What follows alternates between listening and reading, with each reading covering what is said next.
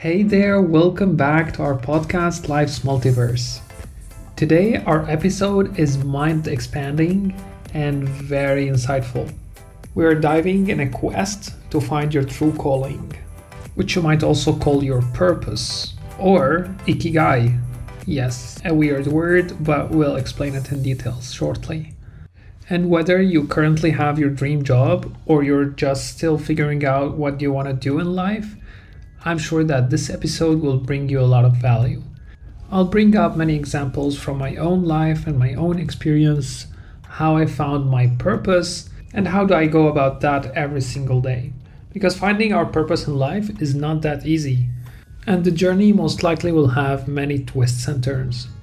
But this could be the single most important discovery in your life. So to learn more about that, stick with me and let's start. Let's start from the random Japanese word I threw at you at the start, which is Ikigai. Yes, Ikigai is a Japanese word, and I first learned about it from a book with the same title. And this is a Japanese concept referring to something that gives a person a sense of purpose or a reason for living. And generally speaking, it's the one thing that gives us the sense of pleasure or fulfillment after doing it. And the book brings us a story from a Japanese island called Okinawa, where people live really long without retiring. And it was always a secret, how can they achieve that? How can they stay in a good health until a very old age and keep working? And the answer was that they have found their Ikigai, which is the purpose of living. I think that's a good reason for you to find yours, right? If you haven't already. And that's not a problem.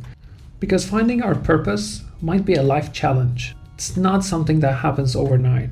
And that's why we are here, to make it 1% easier. And I want to highlight here that our purpose in life is not necessarily always related to work.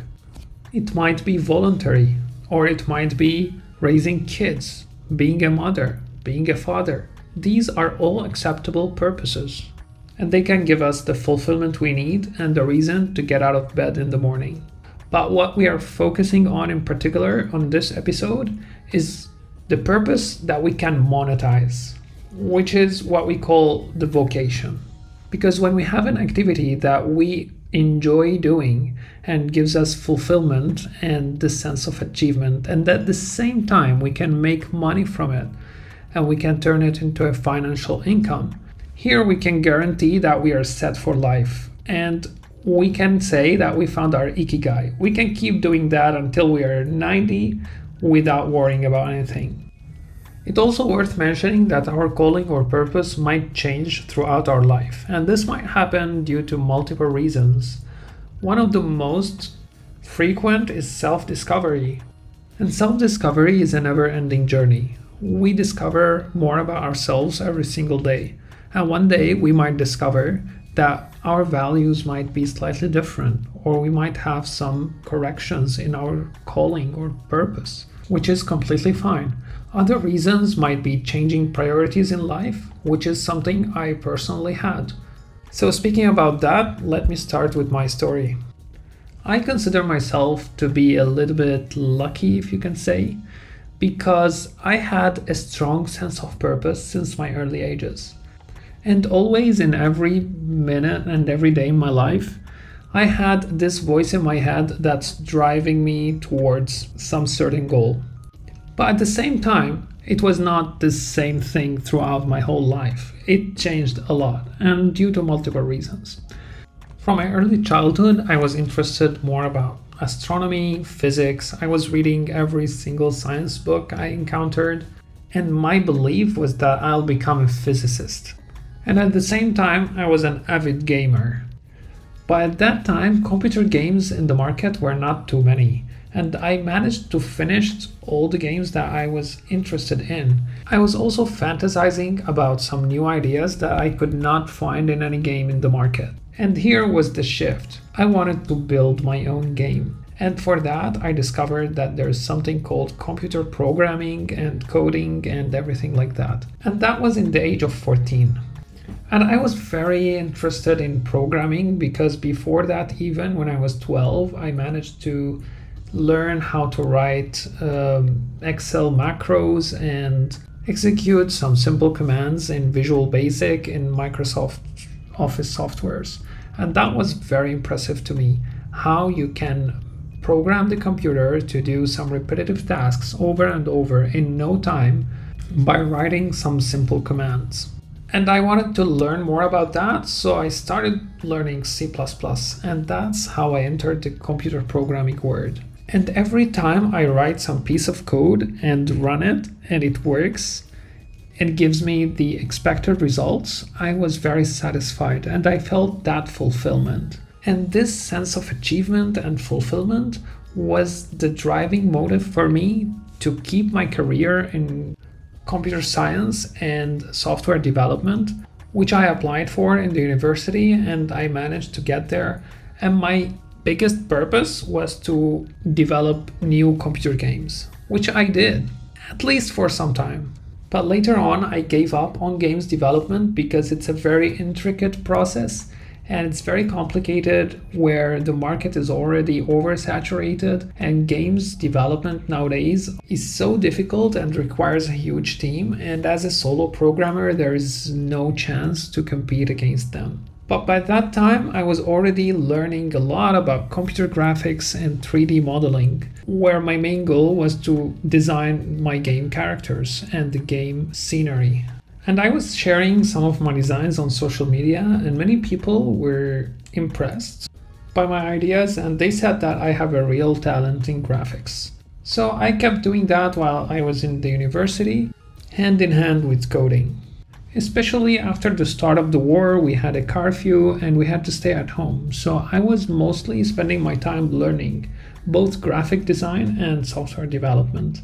Until one day, my friend came to me with a request to design a custom calendar for him. He asked me because he knows that I have good skills in graphic design. Also, he did not want to pay much for a professional designer, so he asked me to do it for a very small price. And I agreed. It was like the first chance that I'll get paid for doing something I like. And after doing that, I actually enjoyed the process so much. I was very focused and meticulously caring about details.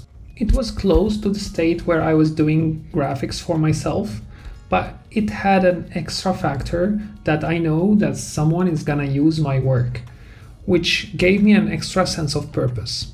And after this one, I started doing graphic design freelance, as I also later on needed the financial part because of the circumstances and the war, and it was giving me some income that I could cover a little bit of my expenses. But the thing that I discovered about myself from that is that I had a great pleasure delivering something of my production to people and creating something out of nothing. And I had the same fulfillment after getting my first job as a developer, approximately at the same time, where I found a great sense of achievement after releasing every feature in the product and after building anything on my own.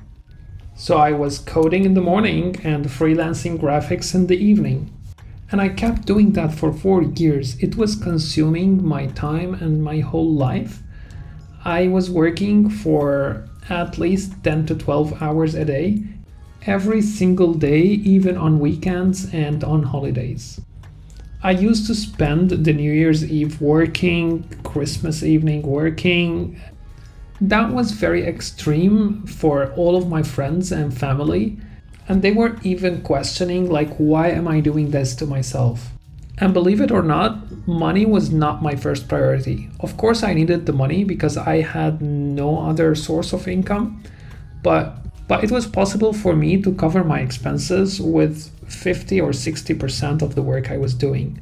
But I was doing it mostly for my fulfillment and sense of achievement. Juggling 2 careers at the same time, which was a very daunting task. But this is the most interesting thing about Ikigai, is that you work without the feel of tiredness. And seeing myself improving every single time, it keeps my drive alive and keeps me striving. On top of that, the halo effect that I was getting from people around me and the praise was priceless. When I see people appreciating what I do, this is sufficient to push me for 100 extra hours. And I started getting more and more freelance requests until the point that I was forced to quit my day job because I was always booked 1 or 2 months ahead with freelance requests. But finally, after 4 years of doing that, working day and night, I started feeling the consequences. I started feeling the stress, and I was like on the verge of burnout. Until my travel to Lebanon, it actually came as a relief. From one perspective, I found it as a much needed reset from the stressful life that I put myself in. Because I wanted to fulfill every single customer and I wanted to give them the best I can, and at the same time I was overwhelmed with requests. And I was in a relatively young age, at the age of 23 or 24. I can't say that I managed my work optimally. I was more focused on my results and delivering high quality work, but overlooked some other soft skills much needed for time management. And after moving abroad, I found myself on a crossroad. I had to choose if I need to continue my career in graphic design or software engineering. And I chose software engineering because I found it more suitable for me, and it's much more convenient for me to use my left brain rather than the right brain, which I used to use for creativity in graphic design. And I'd rather focus on problem solving and teamwork. Where another very important factor in my decision was that software engineering income is usually much better than graphic design, and it's way easier to find a job in the market, where graphic design is a little bit saturated. And that was my path with finding my vocation. And I wanted to add another advice here, is that it's never too late to change our career or path in life. We shouldn't worry or regret or fall for the sunk cost fallacy, which I mentioned in a previous episode, where we don't change something just because we spent so much time doing it. And it's never too old to change. No matter how old are you, you can always pivot and switch to something more fulfilling and pleasant for you. Where I saw myself great examples on people switching careers in their late 20s, late 30s, or even 40s, and they had great success. And always look for new opportunities to learn and grow. Like how I experimented with the previous 2 career options. Not to mention that I had numerous other jobs and positions throughout my life that I did not mention. I had them for a short time and they were not fulfilling to me. But the main idea is that I was always trying whatever opportunity I had, and I was never shy or afraid to explore new paths. For example, I worked as a teacher, as a cashier for 5 days, as a video editor, 3D modeling, MS Word typing, and many more. So the takeaway from my story is that your vocation or calling is not necessarily a certain single position or title that you should be looking for. But instead, your purpose is more general, and you should rather find your why. And for that, we need to start with Why, which is another amazing book, a must-read by Simon Sinek. And in his book, he explains how the most important thing for everyone is to find his why. And the why here is simply the answer to the question, why do you get up from bed every morning? And after finding your why, things will come effortlessly, and you will be even inspiring people. You will be a leader in the thing you are doing, and you will inspire others just because you believe in it, and it is your why. For example, the why for me is to create products that people will use and be satisfied with. So I found that software development is one way to achieve this by creating softwares that people could rely on, which will make their lives easier and they will be grateful for it. And this is a big reason why I'm doing this podcast in the first place, where I'm striving to make a positive impact in people's lives. And I know people, for example, who have the why of helping others, and they may choose careers in healthcare, social work, or volunteering to directly impact the well-being of individuals. Where for others, it might be entrepreneurship or innovation. Where for some people, it could be spiritual beliefs or religions that is the central why for them. So this is different for each individual, and you should take your own time to figure out what is the why that gives meanings to your actions and choices. And based on the finding of this higher purpose, you can choose the career path that suits you the most. And when choosing the career path, you might consider other factors as well, like availability and financial return, as I mentioned in my case. Because in many cases, you could choose many career paths that might suit your why, and other environmental factors will help you choosing. But a very valuable advice here is that we should try to not be fixed on some certain options and rather stay flexible and explore all our possibilities to maximize our outcomes. And this brings us to the third part of the puzzle, which is adapting the growth mindset. And if you don't know about the growth mindset, it's simply all about your capacity to learn and develop and learn from your failures, which is introduced by Dr. Carol Dweck, and she talks about it in her book Mindset, which is another book that I highly recommend reading, where she explains in details the difference between fixed mindset and the growth mindset. And I had a hands-on experience with that because for my whole early life and childhood, I was all math guy, and I was all about science and logic, solving puzzles and math questions.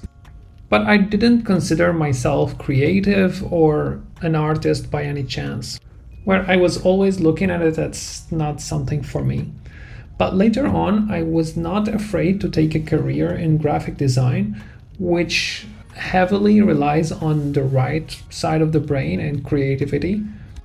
But for some reason, I believed in myself that I am capable of doing that. And by the time, even though I was not thinking about myself as a creative person, it was proven to me that actually I shouldn't underestimate my creative side. And it might impress me where the least I expected. And not to mention that I had many setbacks where I was just starting and I was competing with other experienced designers and they had way better ideas than me and way better work. But this actually motivated me to get better and better and be competent in this field. And that was all before I learned about this growth mindset. But reading it later on was only an assurance to me that this was the right thing to embrace. And it's mainly the belief that we are not limited by inherent talents, but rather we are inspired to change. And approaching challenges as an opportunity to learn rather than opportunity to fail. And this is very important in finding your calling and purpose. Because when you're exploring a new career path or pursuing a passion related to your calling, you might face challenges, encounter failures, or even feel like you're not making progress. So in a fixed mindset, you would be tempted to give up, believing that maybe you're just not cut out for it. But with the growth mindset, you will view those challenges as opportunity to learn and improve. You will see setbacks as stepping stones to success, not roadblocks. But sometimes, actually, what draws us back might not be coming from ourselves, but rather from our surroundings. And this is a very important point, because you always need to surround yourself with positive people that believe in you. And by reflecting on myself, I consider myself to be lucky because I was surrounded by a supportive circle, and my friends and the people I knew always praised my work and motivated me to get better and succeed. Where I know many other people who were just as talented, if not even more than me, but they are surrounded by negative people who constantly set them back and diminish their work value. And this might be a big struggle on their way. And if you are facing this, best to be aware of it. And if the people are removable from your life, then you should go ahead and do that and avoid being with them. And if not, for example, if they are a family member, you should equip yourself with some mental tricks that you can constantly use in order to ignore their voice and don't let it affect you negatively. And for sure, I had some examples on that from people around me, but luckily there were not too many and they were not that potent. As an example of a very emotional moment for me, it was after a university project. I had a very big presentation that I was preparing for, leading a team of 5 students. I worked on it literally for 2 months, day and night. I was doing video editing and production and produced things never seen in the university at that time. In terms of visual effects and production, where other students were just using PowerPoints, and I was using After Effects to create a stunning presentation just like movies. And the project that should have taken 20 hours of work, it took me easily 200 hours. And after the presentation and the applause, pretty much everyone was impressed and they all appreciated the work and effort I put into that project. Until one of my colleagues came and told me, well, you did all of that using just a software, right? And she said it just carelessly, meaning that that was not very impressive. And this word hurt me so much, I didn't know how to reply, but I just moved on. And luckily later, I got a perfect score. So that was a good affirmation. And you will be faced a lot with such situations. But in these cases, empathy can help you see the situation from their perspective, which might reduce your frustration. Because I know, for example, from myself, many times when I see movies that costed millions of dollars, but I just didn't like something about the movie, I would bash it immediately, not really appreciating the amount of work and effort put into that. And this is just a normal human reaction. So we don't need to overthink it. And forever and always, people will have different opinions. And by that, we're coming to the end. So now, armed with these insights and practical tips, it's your time to shine. Your journey to finding calling may be filled with twists and turns. But remember, it's in those moments that you grow and learn the most. Embrace your passions and seek out opportunities that align with your values. And never forget to start with your why. I wish you all a purposeful and fulfilling life, and until the next time.